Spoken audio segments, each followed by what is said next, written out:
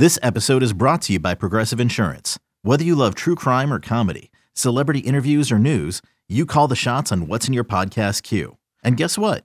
Now you can call them on your auto insurance too with the Name Your Price tool from Progressive. It works just the way it sounds. You tell Progressive how much you want to pay for car insurance, and they'll show you coverage options that fit your budget. Get your quote today at Progressive.com to join the over 28 million drivers who trust Progressive. Progressive Casualty Insurance Company and Affiliates. Price and coverage match limited by state law. On May 23rd. I want to go back to normal. What's normal? The Paramount Plus original series, Evil, returns. We've already hunted werewolves, demons. And now what? A baby Antichrist?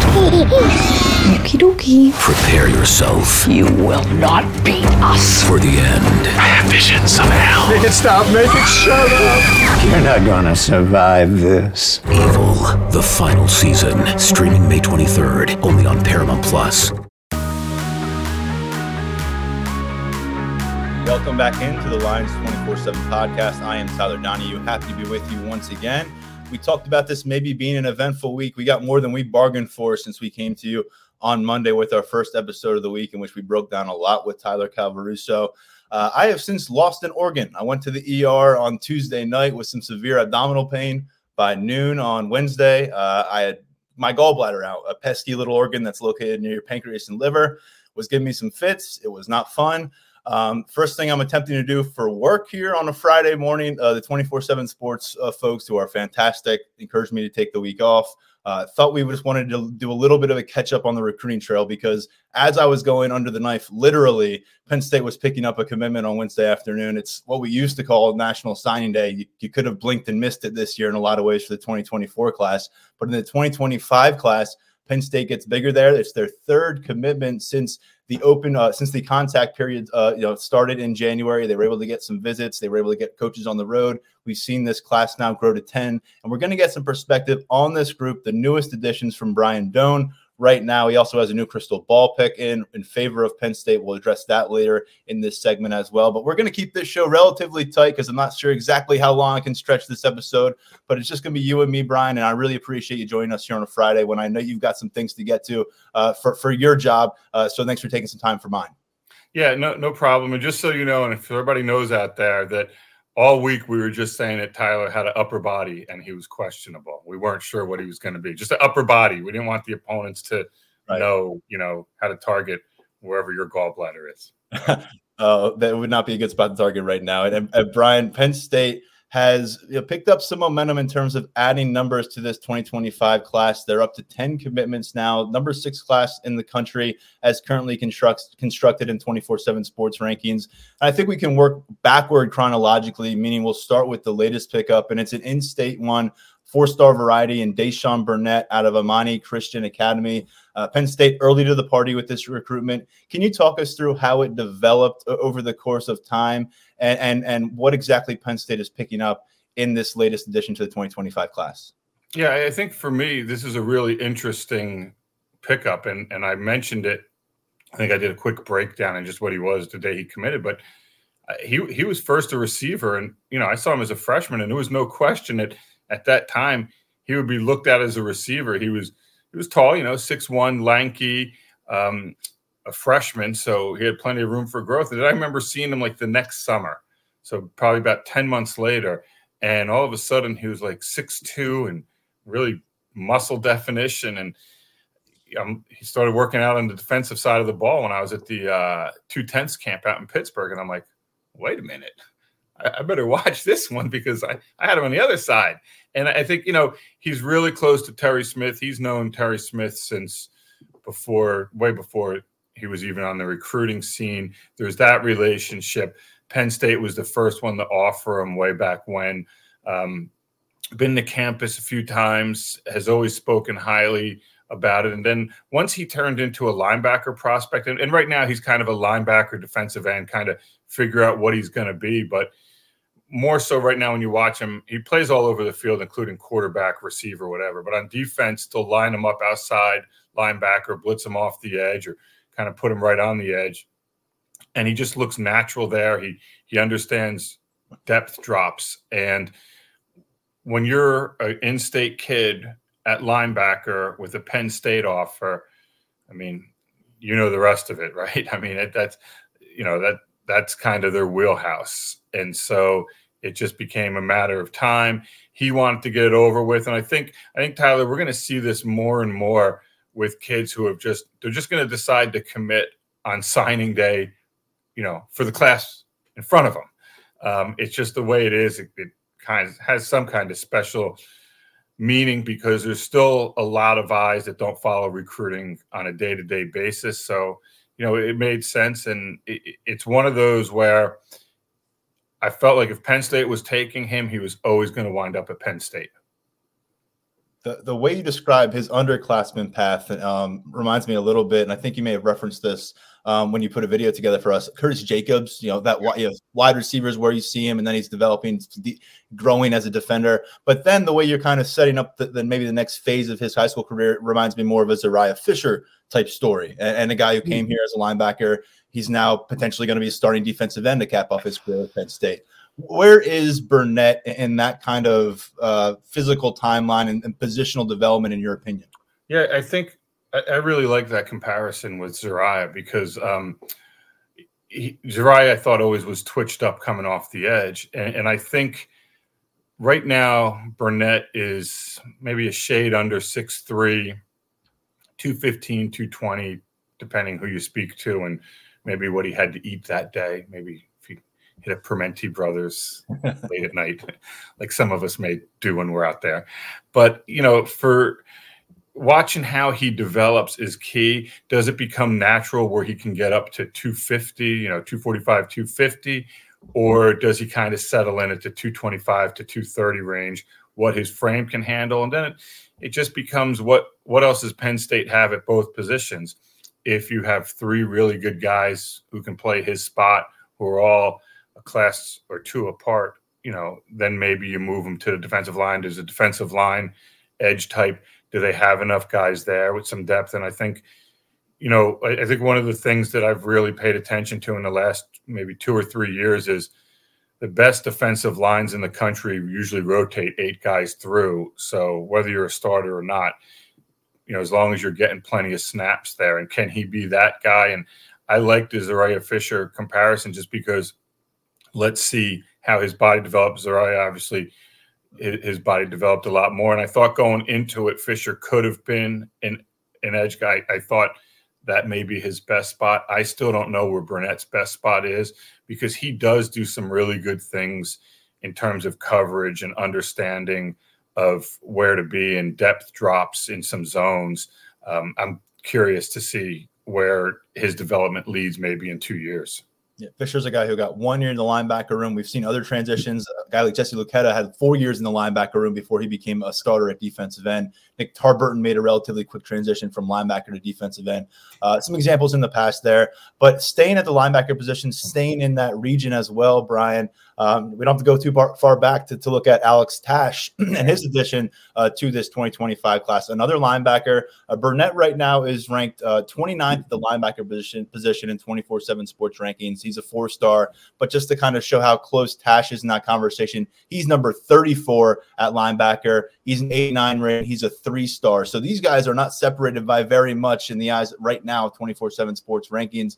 Brian, before we kind of compare and contrast the two, can you focus on Tash and talk about why Penn State targeted him and made him an in-state priority? Yeah, I think for me, the most important part is I finally figured out where Latrobe, Pennsylvania was, which is, if I'm right, now this goes back to my college days, but is that not the home of Rolling Rock?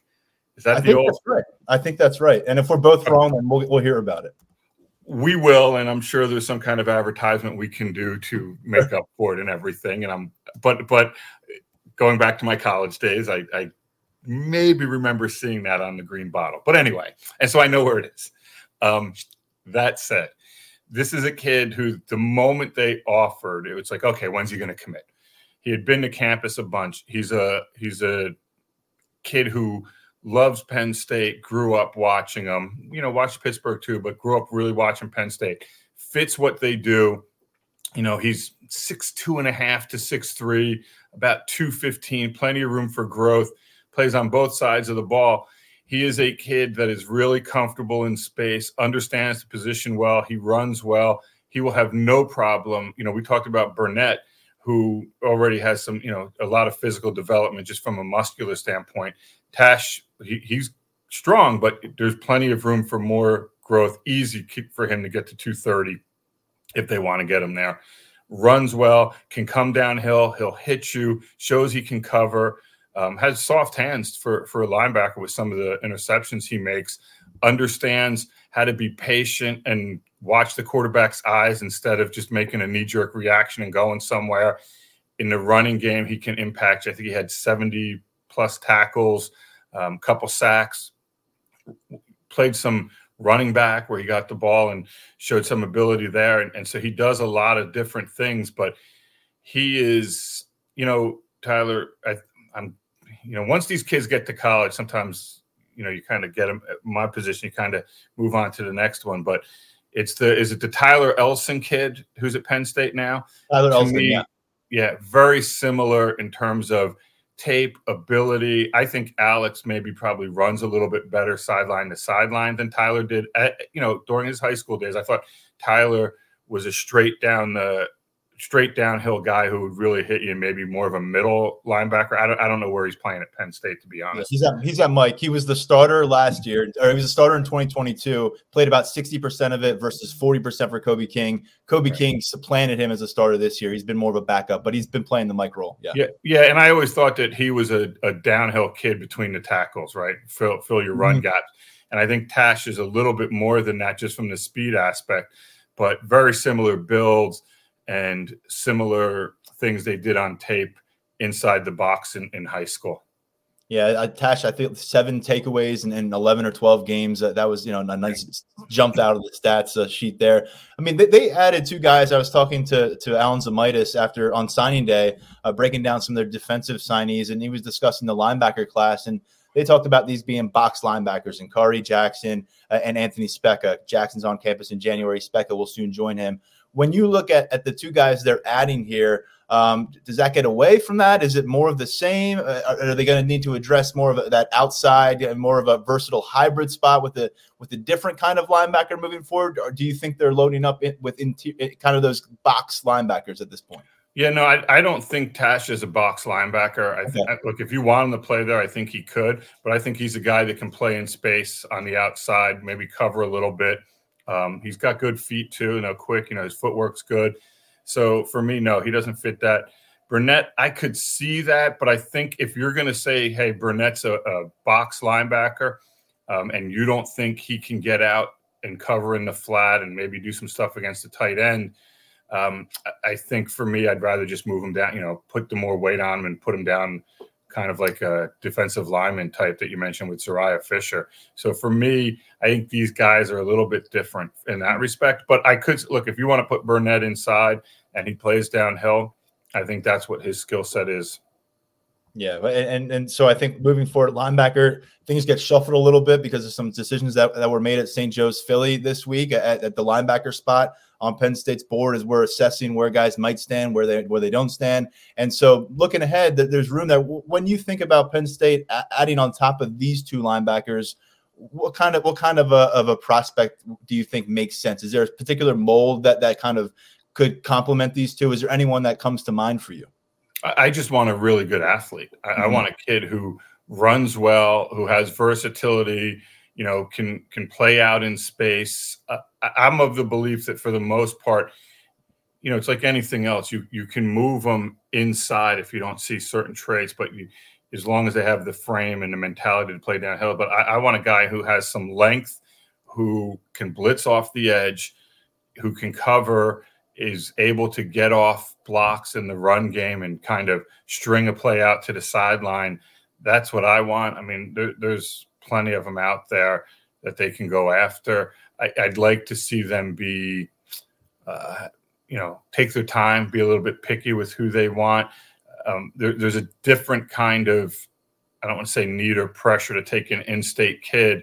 When you offer an in-state kid, it usually means you're going to take them. And when you bring them to campus and, love them up, you're going to take them.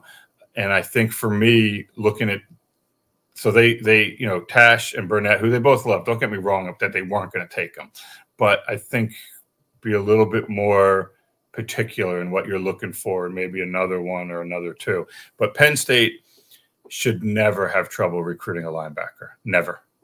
Yeah, and let me make sure I don't bury the lead here at linebacker recruiting. Their top-rated recruit overall in this class. They got him before these two jumped on board. They got him last September. DJ McClary out of Snyder High School in Jersey City. And while we're on the subject, Brian, I know you brought him up here on the podcast before, but while we're on the subject of this linebacker class, what is he all about, and why is he within that top 200 range right now in our rankings? Well, he's a fantastic athlete who, when he plays hard, he goes.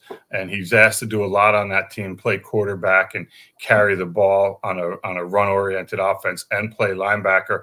I went to see him play, and, there were times where his effort wasn't the best on defense, and there's no way around it. If that happens in college, you won't be playing at that college very long. I think, in talking to a lot of people about it, it's because of how much is asked of him that maybe he'll take some plays off even on the defensive side. But when he goes, he can run to the sideline. He can fill the gap. He can cover. He's a hard hitter, explosive, closing speed. He has all that stuff. So, when you're ranking a kid like that, what do you look at? Do you look at his ceiling or do you look at his floor? And we look at the ceiling, right? Because it's so much different in the college game in terms of just being able to give effort and energy and understand the importance of all that. So, yeah, I think he's a guy, you asked before about what guys could do. I think he's a guy that could do both of it, to be honest with you. And he is a prodigious tackler. It's not like he's getting 2 tackles a game. Like when he's going on a play, he's usually making the play. We'll be right back on the Lions 24/7 podcast.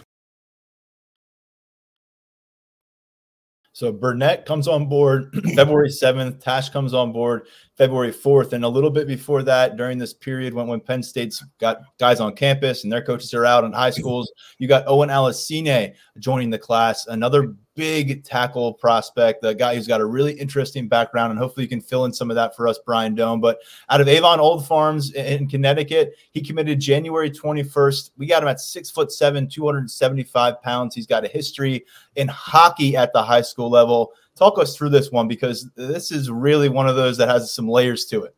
Oh, I love him. And that 6'7", 275, that's on the money, and he may be even a little bit bigger, which I don't want him to be taller than that, right? You don't see a lot of 6'9" offensive tackles in the NFL. You see, there's now and again, but that 6'7" spot's kind of like the sweet spot for me personally. And so, yeah, he went to Avon Old Farms to play ice hockey. It wasn't getting kind of the run that he wanted to get. And in the meantime, they said, hey, why don't you go play? I think they call it like thirds football is what they call it. I'm not up to date with some of the boarding school lingo from New England, but they call it thirds football, and it's basically freshman football. And he went out there and he's like, oh, this is kind of fun. I may be decent at this. And sophomore year, he got to the varsity level, and it's like, well, wait a minute, we may have something here. And he's a kid that I've seen play. I've watched him work out. I've watched him practice. So I've had plenty of exposure to him up at Avon Old Farms with, their coach, John Hooley, who does an awesome job up there, former college coaches at UConn. He was with Joe Moorhead at Mississippi State. So he knows what they look like. And he's been telling me for a while, keep an eye on this kid. And I think, before I did this, I just went back and refreshed and watched some of the tape and stuff on Owen. And long, athletic, still plenty of room for upper body strength. He moves his feet well. He's very patient in pass pro, which you don't see a lot. He doesn't lean. He just kind of sits there and he'll wait for you. And then once he gets his long arms on you, it's hard to get out. He bends well for a kid that size. He explodes. He's got that mean, nasty streak to him where he really likes to not just block you, but to, make you have to get off the ground when he does it. And I look at what he is body type wise, and it's exactly what offensive line coach Phil Troutwine has done in redoing that offensive line room with Penn State. And Tyler, if you go back to before Phil got there were a lot of questions about how good is the O-line? What about this? What about that? And I don't hear those questions very much anymore. And now some people will say, well, you're not paying attention. But I feel like that offensive line is so much better, and it takes so long to rebuild a room like that, even in the portal era where, if you're trying to get a starter at Penn State in the portal, I would think you're about $750K is what it's going to take, right?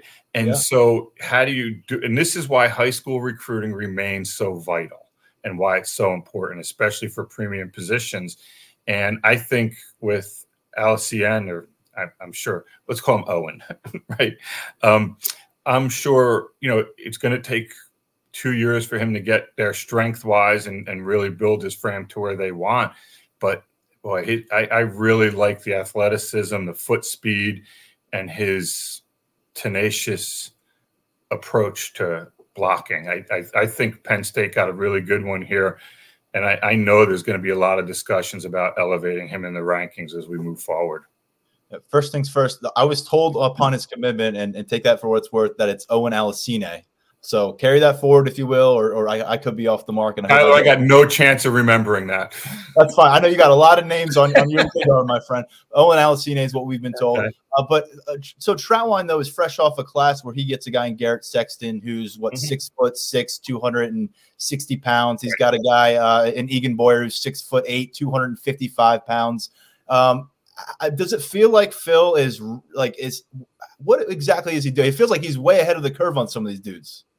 They do a really good job of evaluating that stuff. I mean, you go look at Anthony Donka and what he looked like when they took his commitment. And it's the same kind of deal where he's just long and I don't want to say thin. I want to say lean.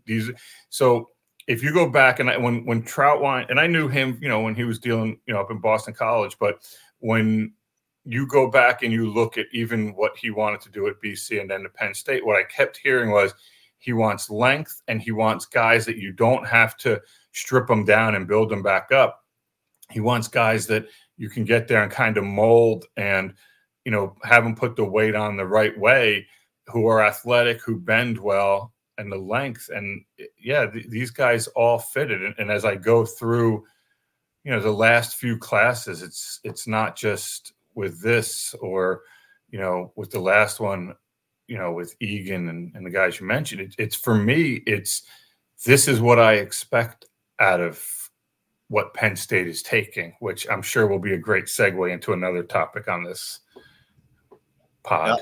Yes. And we're going to get into that in a moment. But while we're on this subject, I'm kind of reminded. I keep having to remind myself that Brady O'Hara is in this mix. I want to say he's the only offensive lineman on board now. It used to be Jalen Matthews as the only offensive lineman until he went his separate way. But Brady O'Hara is out there. I know he's considered a jumbo athlete right now, is kind of what we've been calling him. But he's a top 24/7 prospect. We've seen him on the camp circuit playing tight end a bit.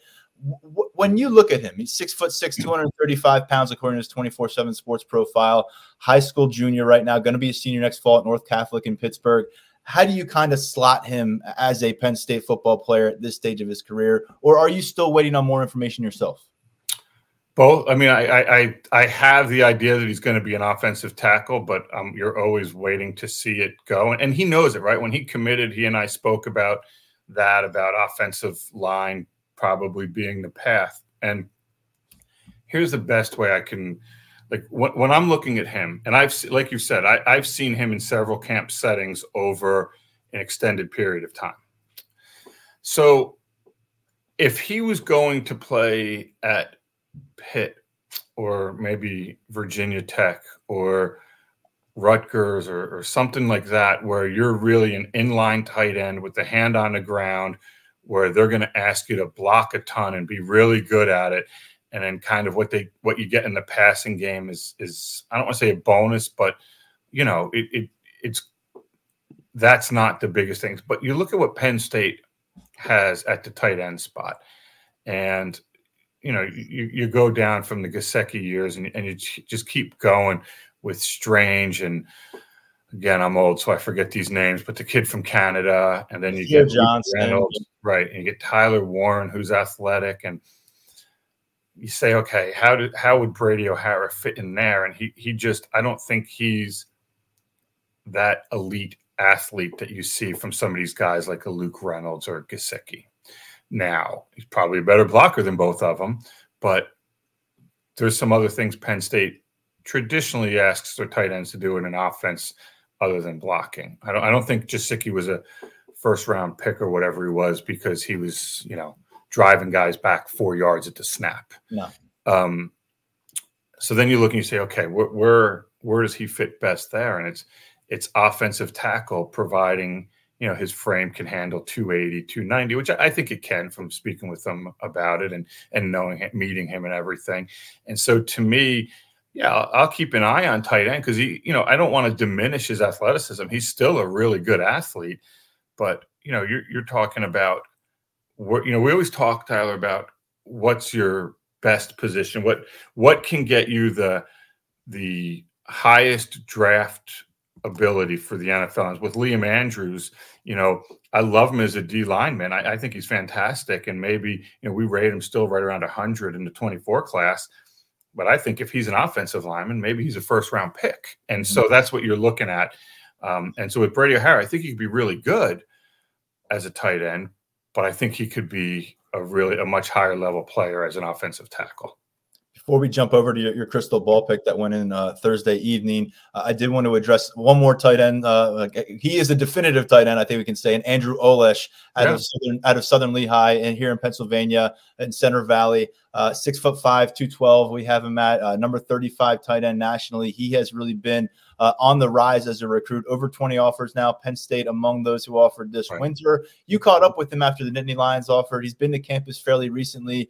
What kind of a pendulum swing was that Penn State offer in his recruitment? And really, is this a guy that we got to be tracking pretty closely moving forward?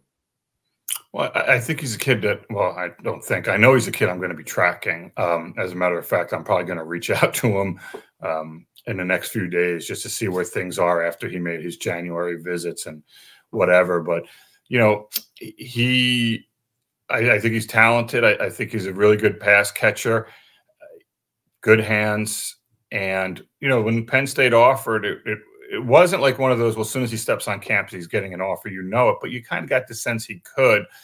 And one thing I know about James Franklin is if it's an in-state kid and he thinks he can help them, they're going to go on him and, not say no if the kid wants to commit. So for me, I think with Andrew, he's something I'm certainly charting him. Now, the question becomes what other schools say to him, hey, do you want to go get lost in that Penn State tight end room where you're just a guy, or do you want to come to our program and be the guy at tight end? And I think there's some of that that's going on, but this is a good time for him to sit back and try to figure things out. But, yeah, I think the kid out of like the Harrisburg, Joey Scheffler. Yeah. And I don't know how he's developed at Penn State, but I think Andrew as a high school prospect is I like him a lot more than I liked Joey at the time. Yeah. But so I don't want to make that kind of comparison, but it's almost I get a little bit of sense of that with it. Yeah, and I mean Joey Schlafer, hell of a receiver tight end at the high school level. But you look at the room right now, and you throw in Luke Reynolds as an early enrollee, and it's hard to find a pathway to playing time for him here in year two. Yeah, Penn State's not going too tight very often. Right. So we'll see what happens here. Right. I do want to get over that crystal ball because I've been teasing it quite a bit. And it's going to take us over to New Jersey, which you know very well. Penn State's got a couple pickups in that class already for 2025 on board. And you've got a projection in right now for another on the offensive line. Can you talk us through what led you to put the crystal ball in on Thursday night? Yeah, I mean, what led me to it was talking to several people who are in the know of what goes on and saying that Penn State led. It was not an imminent decision, but a decision that could come sooner rather than later. And he was just on campus. He has, it's Michael Troutman out of Wayne DePaul. So I guess, I should mention that. But we talked about what Penn State usually looks for an offensive lineman, and he is very different. He's 6'2", 260, 270, whatever he is.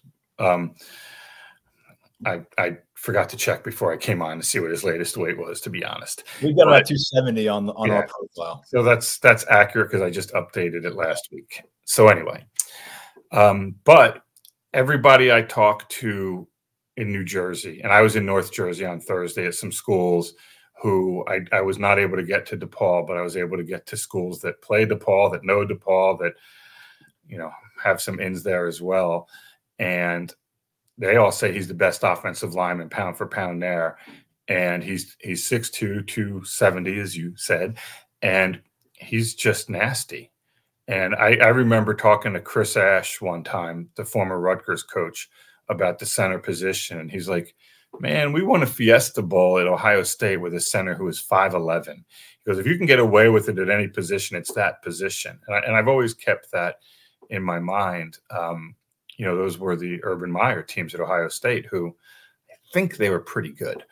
And so Troutman does not fit traditionally what Troutwine wants in an offensive lineman, but he's nasty. He's tough. He's physical, plays with leverage, very smart kid. So, I mean, shoot, Tyler, that fits at a lot of places, and the size to me isn't really that big of a deal at that position. Now, he's a kid that visited Rutgers a bunch, and I talked to somebody last night who said that Penn State was the leader, but Rutgers was still right there with it too. I felt comfortable enough to put in for Penn State, though.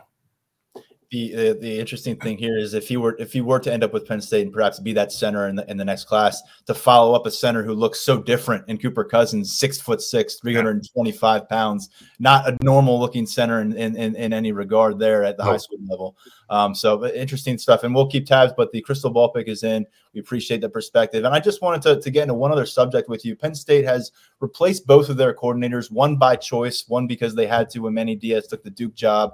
But the dust has settled in a lot of regards. This team has reorganized for 5 weeks on campus or so right now.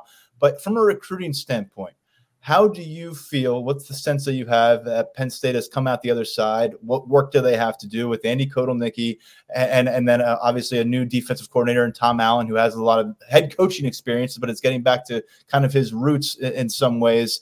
What do you feel about this transition and what's still to come if Penn State's going to be recruiting at their highest capacity? Yeah, I think I'm glad you asked that because it's come up a lot in recruiting, right? And so we'll handle the defensive side because it's quick.